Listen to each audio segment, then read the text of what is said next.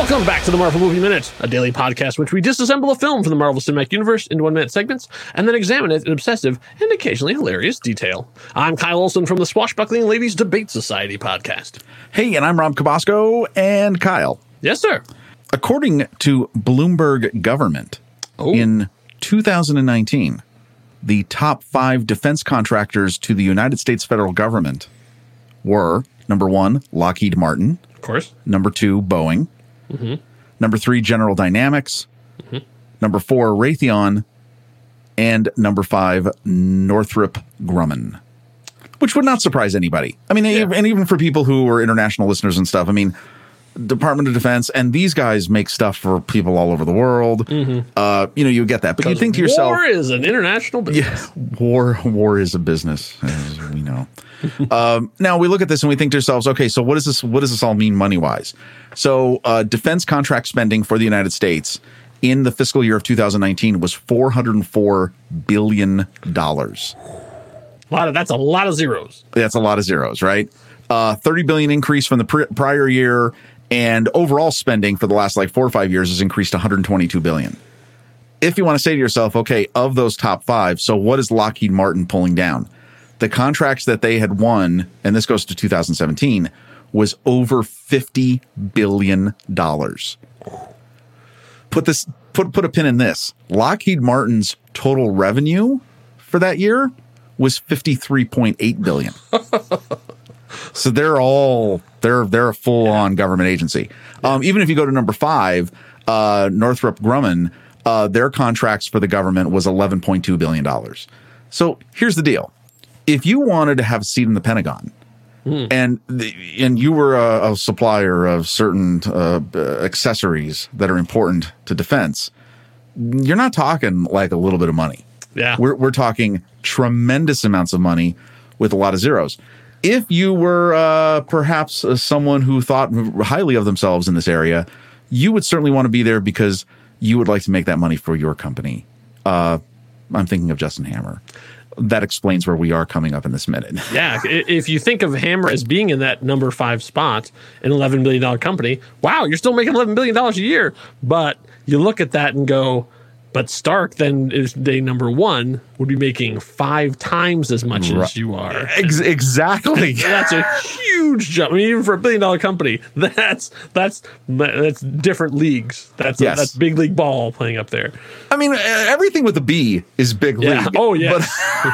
But I mean, but is as much a difference between $1 million company, $1 billion company, a difference between a $10 billion company and a $50 billion company. Yeah. You can see why he can be a little cutthroat here in minute 52 of Iron Man 2 from 2010, directed by Jon Favreau. 52! Shout out to my DC hounds out there.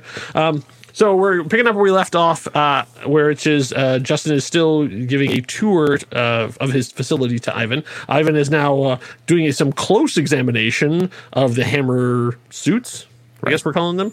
And as he gets even closer, he yanks the head off of one of them, which causes Justin to sort of freak out a little bit, like, oh, he says, "Well, because God, Jesus Christ." Well, he does, yeah. And he goes, "Get somebody up here," which I think is very telling. He can't fix it. Because he doesn't know. He just knows he just ripped the head off. Yeah. And I love that he tells Jack, and Jack just looks, but doesn't move. Yeah. He just looks like, where am I going to go and get somebody from? But now think about this. We did learn at the end of the last minute, each one of these suits, he said, what, 125.7 million? Yeah. Well, there's like $1 billion right there on the shop floor. Yeah. They said, that was, for those of you who were like, but what was the end of the sentence? I forgot about that. So yeah, he says there are $125.7 million a pop.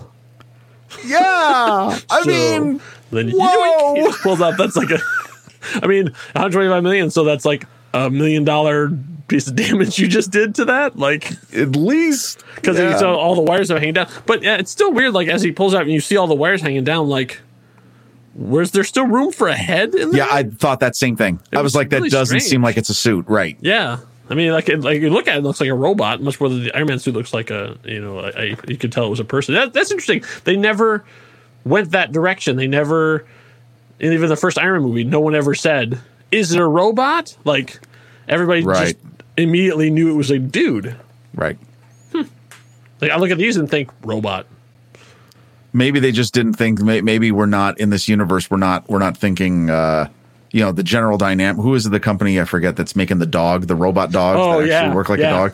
We hadn't quite gotten there yet to like full fluid human movement. Yeah, maybe that's just something that wasn't in the cards yet. It's funny because I'm actually playing Tom Clancy's The Division 2 right now, and they have those on the battlefield. So and they are pain. Those dogs, like dogs with turrets on their backs, they come running. We just call them horses, but when they come in, just so we can use shorthand when they come running in, because they come galloping in with turrets on their back, and they just run back and forth across the battlefields, and they are such a pain. I keep thinking, this is what happens when you kick those dogs too many times. Eventually, they get turrets and they come after you. I mean, can you even? I mean, that just okay. Just a little brief segue here. The whole science and strategy of warfare changes completely. Mm-hmm. Between those and drones, what the heck? Right? I mean, that's the thing. It's like on your side, you can deploy a drone that will fly around and shoot guys. And also, one of my favorites are seeker grenades, which you drop on the ground and they're just balls, and they just roll up to the guys and they jump in the air and explode. Oh my god! Ubisoft. Come on. Looking at future technology and thinking, how can we put this into a video game to have them kill other bad guys? Well, anyway, no, they're not just. I don't think they're just in hammers, because I think as we can see, there's some issues here. Yeah, exactly. So as Ivan is examining then the helmet, Justin's saying that's where the pilot goes. He's like, I'm having a tough time finding volunteers.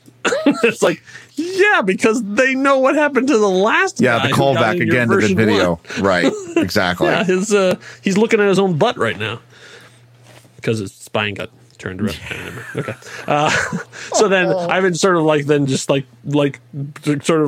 crudely puts the helmet back on, like clunk, like right, like he says, "I'll take care of that. Just leave it." And so then Ivan asks the big question, which is, what you want them do?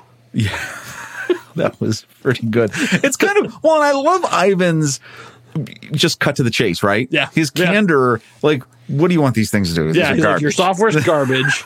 This is garbage. Piece of crap, because I, as just a regular man, was able to yank the head off of one. Right. I think maybe that's sort of what he was showing, but also like see what the space was like in there. And so this is what do you want him to do, man? Yeah. And so Justin says, well, so this one, Justin like really gets on his he's like sharpening his blades, like he's really on his high horse here. He says, well, long term, I want them to put me in the Pentagon for the next 25 years. As we've seen, that's $50 billion a year. I want to make Iron Man look like an antique. I want to go to that Stark Expo. I want to take a dump in Tony Stark's front yard. You know what I'm talking about? Which is like, basically, once again, this is an engineer. You're a weapons designer. He's asking you for specifics, and you're giving him platitudes. It's sort of like, once again, very telling. So I was going, okay. Well, and his reaction is really funny. Like, I can do that. I know. Problem. Well, because he understands. I mean, here's the funny thing about this is that third one, which is the crudest one, Ivan actually completely understands that, because that's what Ivan would like to do. Yeah. Right? I mean, this gets back to his whole point is humiliating Tony Stark, unmasking Tony Stark as some sort of, fraud or whatever. Yeah. That actually is the one that is actually most appealing to him. In terms of Justin's first thing is, and I thought this was interesting, is I want to be in the Pentagon for 25 years. Okay, so obviously that's what he wants to do for the rest of his life. He wants to be obviously a main supplier to the Pentagon. That implies that he isn't currently. Well, he's under review, I think is what he said. Well, no. And this calls back to what we discussed is that right? That they had put after the whole, what I'd assume is the way this connects is after they had the demo of the suit that broke the guy's back. Yeah. That's when his stuff was put on hold. And especially after what happened, as we saw earlier in the movie with the congressional hearing, that's what happened as well. But he's really saying, like, I mean, I guess you still forget he isn't really a big player. He's still not a big player in defense, especially not in the U.S. federal government. Yeah. So I think this just feeds all into his. He is kind of a snake oil salesman, right? I mean, like we get more of the understanding of what role he's playing. This version of the character is playing in the MCU from what we've learned, and then and just the idea too. I think this is kind of funny. I want to make Iron Man look like an antique. Well, right now, from what we can see, you have the antiques. Like he's, I was trying to think of a tech comparison of where he's at, and I couldn't think of one. But what I can think of in terms of automotive, he's the John DeLorean in this situation. I can make this amazing thing, and everybody goes, "Oh, amazing thing!" And it turns out, like, oh yeah, there's some fundamental problems that I haven't really been forthcoming about, and maybe aluminum cars are not the best idea. Yeah, it was so great. But okay, so basically, then Justin sort of just says, saying like, "Oh, hey, Fabius, I love this guy. This is our guy." But I'm going to take us on an aside. But before we get to that aside, I kind of want to talk a little bit about where do you think Ivan's head's at this point. Like, we know that he has been reactionary for like the last couple of minutes. Like, his plan was done. Like, his plan was, I showed that Tony Stark is weak, that everybody else can do this technology, and then the world will eat him alive when they know he's not a god. And then I go back to prison, and then I sit back and I read the paper and watch as he's death of 1,000 cuts. So now somebody else comes to him and says, "Oh, we can do so much more." So at this point, do you think he's already made the plan that we're going to see enacted, or do you think he's still like, I'll just play it as it lays? Oh no, I think he's winging it. He's figuring it out as he goes along. Because he didn't know. Look, when he gets busted out of prison, he's just like, "Whoa, I'm getting busted out of prison by this twerp, right?" But this twerp got me out of prison, and he's got a ton of resources and got the heat off me. So he got the heat off me, and I got tons of money. And now he's walking in here and he's seeing this, and immediately, I think it's in that statement of, what do you want these to do? In that, can you just, if I can convince you to just leave me alone for a little while, I've got an entire sandbox now to play in, and I'm going to do what I want to do. Okay, because, so you think at this point he's making, like, he's doing what he needs to do to get access to what he needs to get access to do something, but to do something. He hasn't figured out what the something is yet. No, I think what will happen is, as we will see, is the moment of, hey, you've got to produce the plan right now to appease Justin Hammer is to go ahead and show off at the expo. So that right now is all he knows. And obviously what's going to happen, a lot of this is going to happen behind the scenes in the rest of the movie, is how he decides then to implement that. And I would assume at some point he's got to show Justin what he's doing, or at least give a little bit of stuff to that.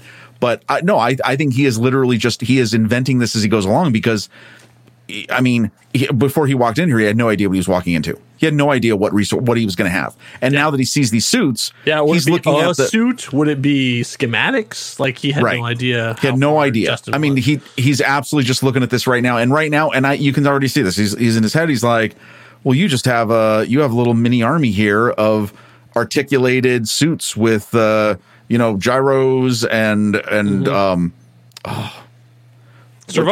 servos. Yeah. Thank you. Servos. Mm-hmm. That's what I was trying to say. And I know your software is crap, so I can reprogram everything. Hey, this will be a fun couple of weeks, or whatever it ends up being, right? It's about true. Yeah, and speaking of which, that's a good point to pivot on, because we're doing some time jumping here. Now, I use MarvelCinematicUniverse.fandom.com. They have a exhaustively researched Marvel Universe timeline. And so basically, I've taken them as the authority. And I have a little quibble with them. So on this, they say that the day Ivan broken out is this same day. They say that this is later that same day. Like, when Justin breaks him out, it's the morning, and this is the evening. I don't think so, and I don't know exactly why they consider that way. I would think that this is at least the next day, if not a day, if not 2 days later, because they had to fly back from Monaco. Oh yeah, no, they had to fly back to Monaco. So it's at least like a 14-hour. What we tracked it at one point, 14-hour flight. Yeah, on the Gulf. Even to New York. Yeah, exactly. Right. I mean, Tony had to go even farther, but. I don't know where I couldn't find exactly why they think that way, but they probably just think, this is just because Justin's like eager, like, hey, we got to get started. Yeah, I mean, he's not going to waste any time or anything. He's just spent all this money. He wants to, but he has to get him some new clothes. Yeah, they were waiting for him. They were waiting for him. No, maybe not. They were waiting for him when he landed. Because Justin is also in a new suit. Yeah, so no, it definitely implies a next day. I would say it implies a next day then. Yeah. So. anyways, but what we do know is from this point, we are jumping forward in time. So this actually is like 5 days later. So when the next shot is of Tony's house and we see the line of cars of people wanting to get in, and that is May 29th, 2010. This is 6 days after Monaco. And so then obviously we're on the opposite coast as well. So as we catch up with Tony, we see that that rash is not looking good. So wait, the rash is not looking good. Can I also just say though how much I love the shot of that aerial shot of the house at night? Oh yeah. Okay, again, geography. That's right, and all fabricated. It's all fabricated. Nothing there is real. But can I tell you, I just love so much that they took the time to animate it all. The geography is exactly, if you stop and zoom in, yeah, everything we're about to see over the next several minutes of this movie, you can literally point to it on this shot. And I love the fact that you see the big line of cars on their way to the house. And I just think that's so great. And it's good storytelling because it's like, this is a party. Yes. Like, when you see that line of cars going up there, you're like, oh yeah, okay, so this is the party that we had been hearing about. So we see then the palladium concentration, which he's using a smart window, kind of smart mirror thing on the glass, which I assume every piece of glass in his house can probably be used this way. We don't see any projectors, so I assume that he has the Stark technology is sort of that you can make a pane of glass into a screen, just kind of like we see like his phone is a sheet of glass. They're clear. They're transparent LEDs or LCDs. Yeah. Because otherwise it's not projecting from anywhere. It's actually doing it on the glass itself, which seems like it'd be like this seems really expensive. Like, I mean, I know Tony Stark is a multimillionaire, but like to have every like what if you want to walk to the next window and look over, would it follow you? Okay, wait, it's funny you say this because at the time we're recording this, I just watched a video from one of the YouTube channels that talks about tech stuff, and this came up in my feed just the other day, where somebody found and they ordered one from a Chinese supplier, a transparent TV. Oh, it's a transparent. It's like a 50-inch. I think it was 50-inch 1080p transparent television. And it was incredible. I mean, basically the wiring and everything is so small that you can actually see through it. And it's just the glass without the lighting and stuff. It's not edge lit lighting and stuff. It's just done within the glass. Yeah. It was $7,000. So yeah, even now, and this is a thing. I mean, you could actually put these all around your house right now. You would spend a lot of money. Yeah. True. So then on the display then around him, we see the palladium concentration. And it looks like it's been tracking it too because this is over 7 days. So his palladium concentration is now at 89%.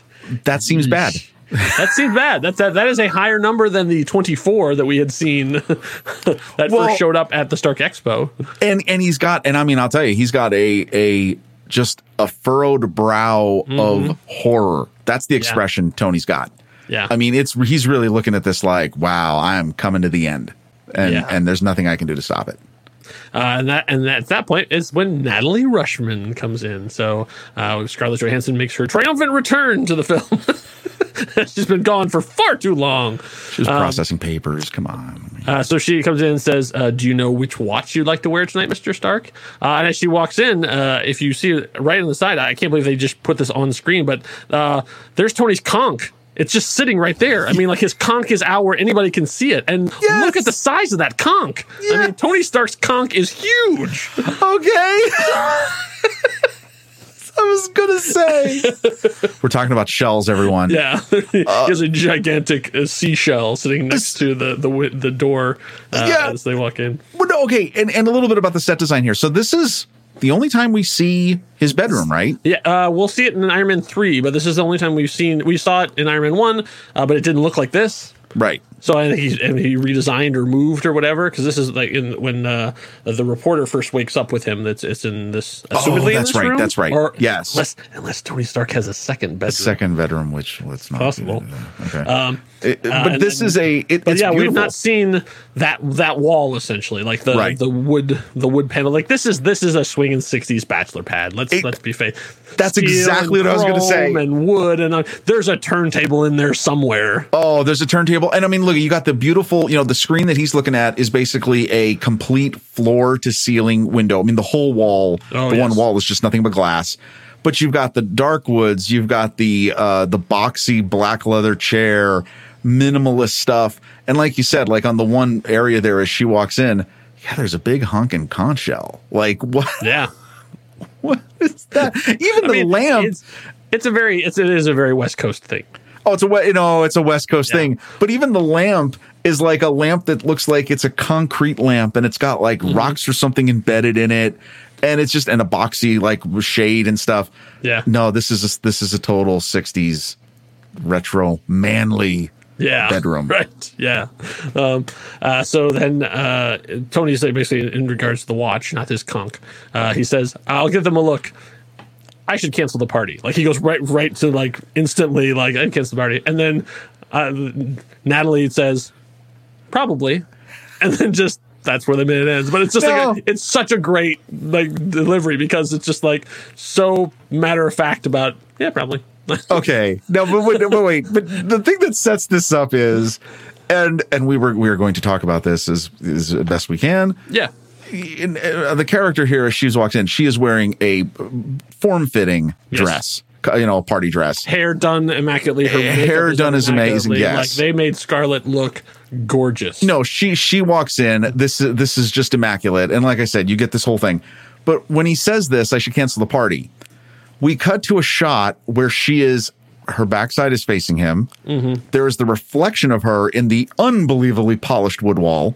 Yeah. And she is about to make him a martini. Mm-hmm. So you have that. Like she's only been on the job for a week and she already knows exactly. Well, but I have so many questions about the inappropriateness of what is happening here now, right? Yes. Like, I mean, let's not, and it's intentional. Like, this is her, again, remember, we kind of know who she is here. This is her role. Her role is to confound and confuse. And she is using all of her faculties to do this, especially when we know what we know about Tony Stark. But I think it is so funny. Like, he sees this, right? You're seeing what Tony sees, and Tony's just like, "Oh, wow," right? And he's like, "I should probably cancel the party." And she's like, "Yeah, probably." And just going back to making the martini. Jeez. Oh, Tony, you're so predictable. Well, we always predict on Tony Stark. So if you'd like to tell us more about Tony Stark's conch, you can do so over on Facebook. That's right. We have our own Facebook group for just these kind of discussions. You can find it at facebook.com/groups/The Next Reel. It's called the Marvel Movie Minute and Next Reel Film Podcast Executive Lounge. So you can show up and talk about all the conchs you want. Jeez, you gotta ask for membership because we're trying to keep out the bots and the weirdos. But not the conchs. Conchs are all welcome. All conchs are welcome in the lounge. Because you can talk out with your conch out in the executive lounge. And this is where we need to have a woman and as a guest on this thing. Yeah, we're no conversations good. To ourselves. We are terrible. Tell us how terrible we are over at the Marvel Movie Minute Next Reel Film Podcast Executive Lounge, making Facebook 1% better.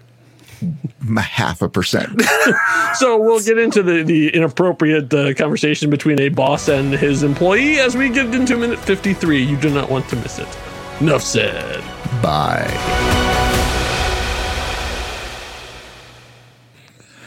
Wow, you went all in on the conch. I went all in on the conch.